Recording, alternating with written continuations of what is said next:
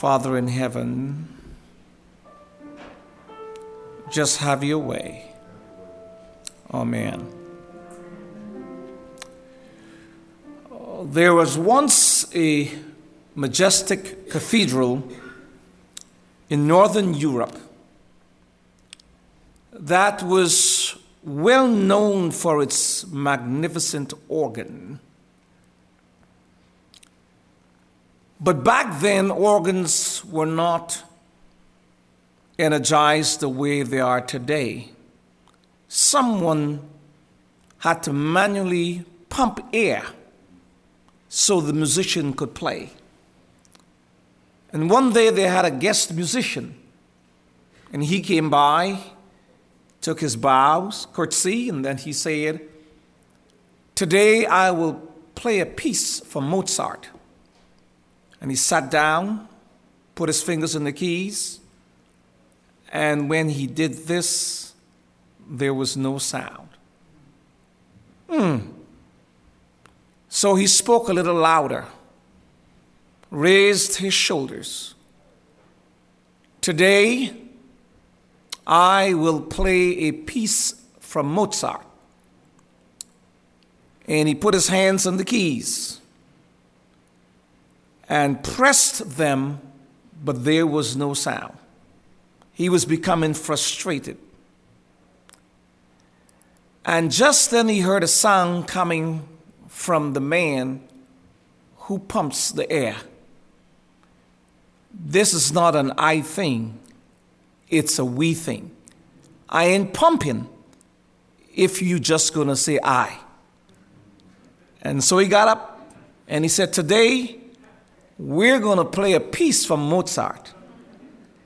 And there he was able to play. The communion service reminds me that even though salvation is an individual thing, communion, it's a we thing.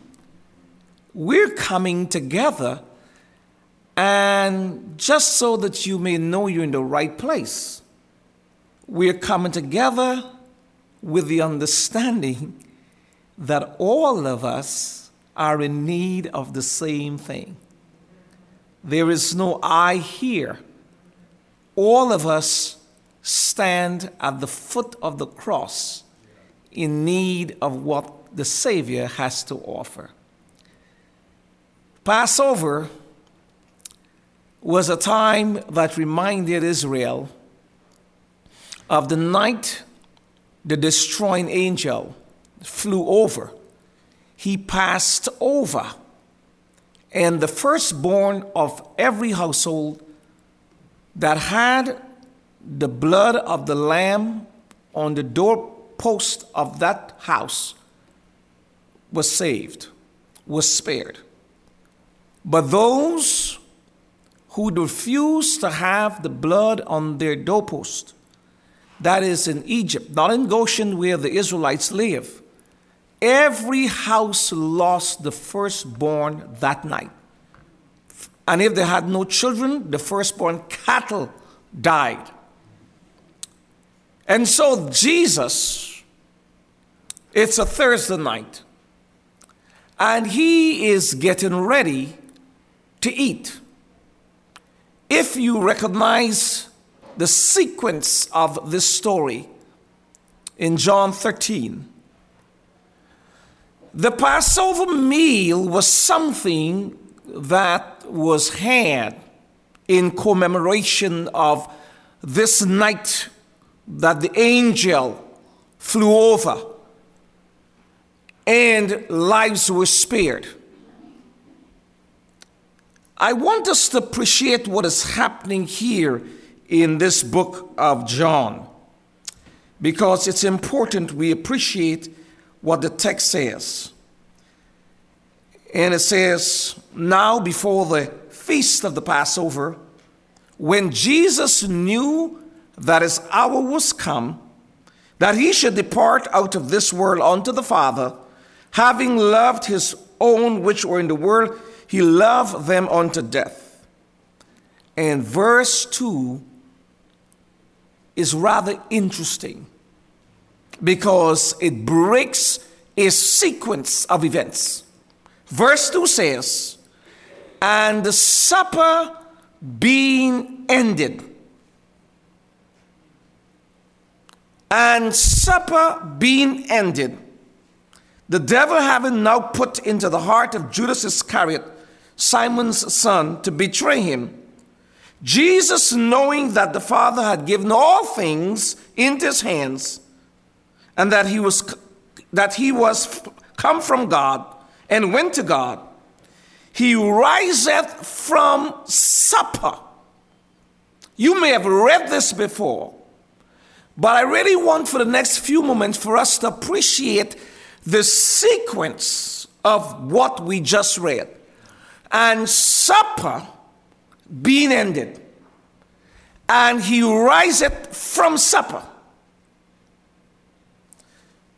Riseth from supper, laid aside his garments, and took a towel and girded himself. After that, he poureth water into a basin and began to wash the disciples' feet and to wipe them with the towel wherewith he was girded. And supper being ended. Did you catch it? The practice of the Passover was that the washing of feet was to take place before supper, not after supper. Here, Jesus had supper first, then the washing of the feet. And the question is why? Is that what he had in mind? The answer is no. Pen of inspiration, desire of ages, and the biblical record make it very clear. Jesus had told them, you'll go find a room, a place prepared for this meal. Bear in mind that of the 13 in that room, how many did I say? 13. There was no one else in the room. Only two of them knew that this was the last meal. It was Jesus and it was Judas. The other 11 had dreams of Jesus rising up and becoming king and establishing an earthly kingdom. Even Judas believed this. Ellen White says that one of the things Judas believed is that he would have been in a win-win situation. He had gotten the 30 pieces of silver. He was going to scam these men who paid him because he just knew what Peter had declared was true. Thou art the Christ, the Son of the living God. So Judas felt and believed that once he ID'd Christ with the kiss of betrayal, that Christ would miraculously deliver himself. So Judas would have walked away with free money. I delivered him, but you couldn't hold him. After supper, he riseth up. And this speaks to us today on this short message, my feet need washing too. There were 12 disciples in this upper room. The fact that the Bible says Jesus, here's what it says, that he poureth water into a basin. Did you get it? He didn't have to go someplace to find a basin and to find water. The room was ready with water and the basin. And he took a towel because you see the room was ready for feet washing. But feet washing back then was done by servants or by slaves. And who of the 12 thought of themselves as a servant or a slave. This is rather interesting. So Jesus comes into the room. Here they are. And by the way, forget the wonderful portrayals by artists of these magnificent carved tables with the disciples reclining. Back then, how they ate was on the floor. And they sat in a circle. And the food was in the center. And remember now, the reason for feet washing before meals is because people didn't wear shoes like this. They wore sandals, or they actually walked without shoes. And the streets were not paved streets like South Adams. These were dirt roads. And if you would allow your imagination to take you, these streets had man and beast. In other words, horses were on the streets. And horses didn't ask to use the bathroom. They simply did their thing. So if people were walking where sheep, goats, horses, donkeys were walking, what kind of feet they had? Smelly feet.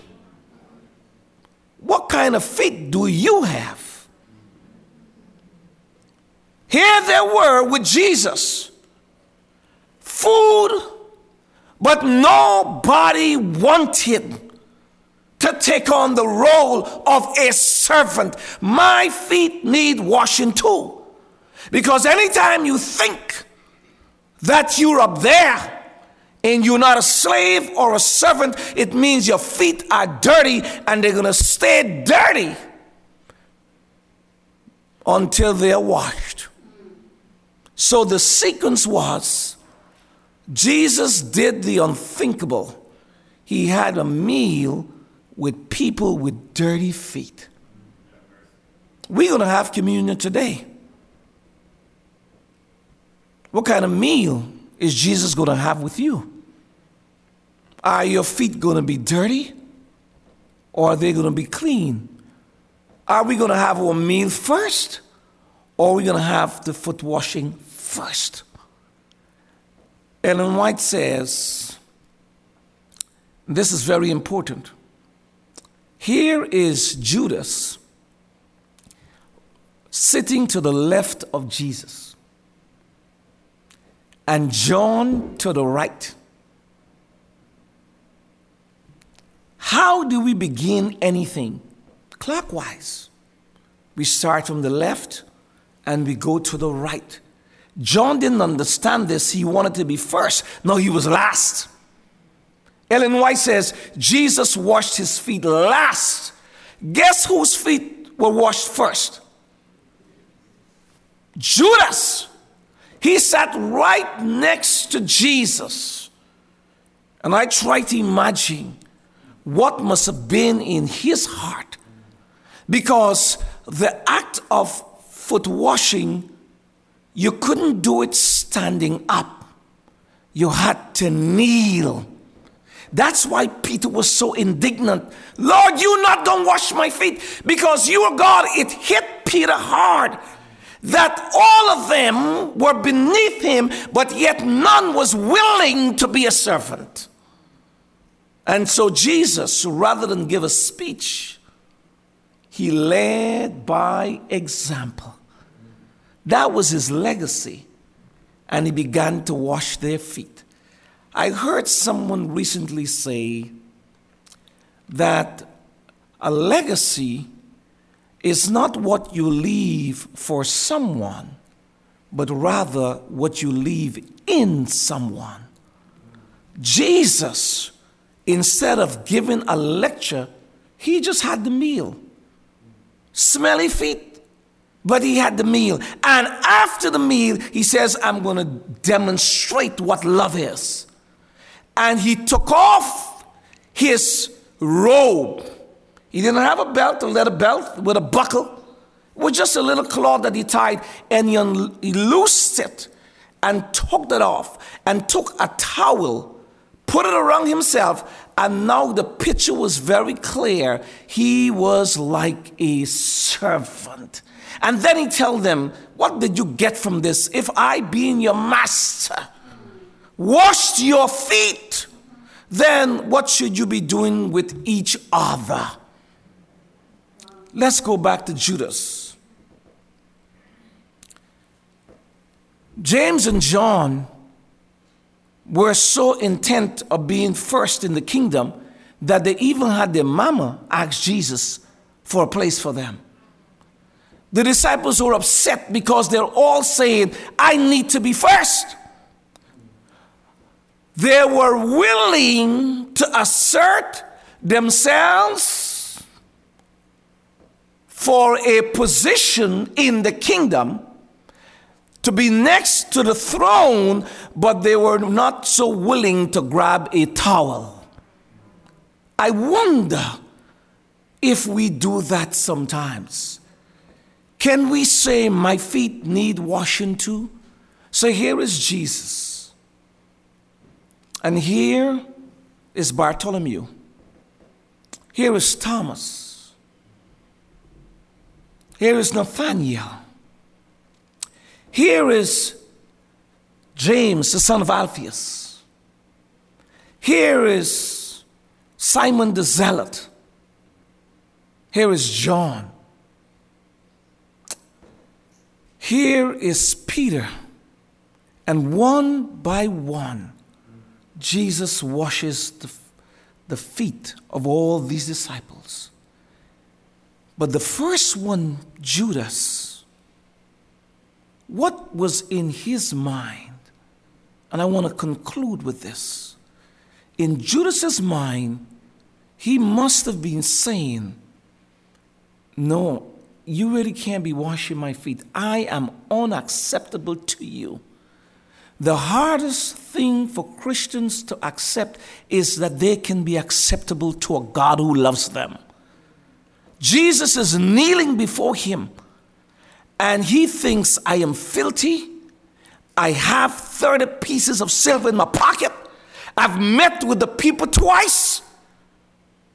I've sold you, and you're washing my feet. And Jesus says, I'm washing your feet. Not because of who you are and because of what you've done, but because of who I am.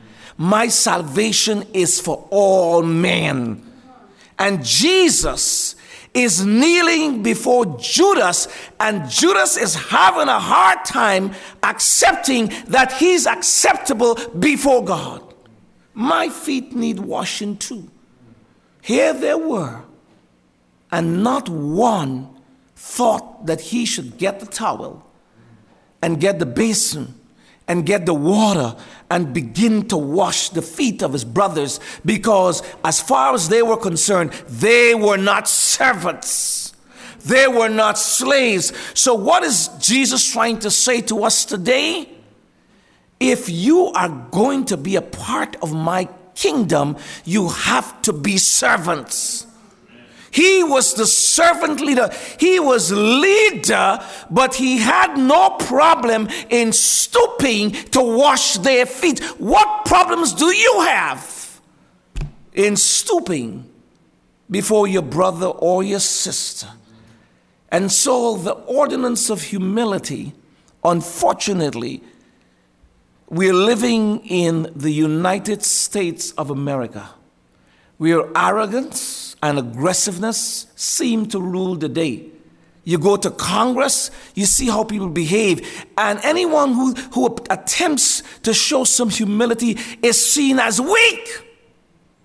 Well, if that's being weak, my God, Jesus said, in weakness you are made strong, because Jesus was the strongest that evening as he knelt to wash feet. Peter said, Lord, wash every part of me. Not only when he got the message, he says, well, if that's the case, then wash everything. And Jesus said, don't worry, just washing your feet is fine. You see, Peter, as Peter always is thinking about a physical cleansing. But what Peter didn't understand is that sometimes you can be physically clean and spiritually dirty.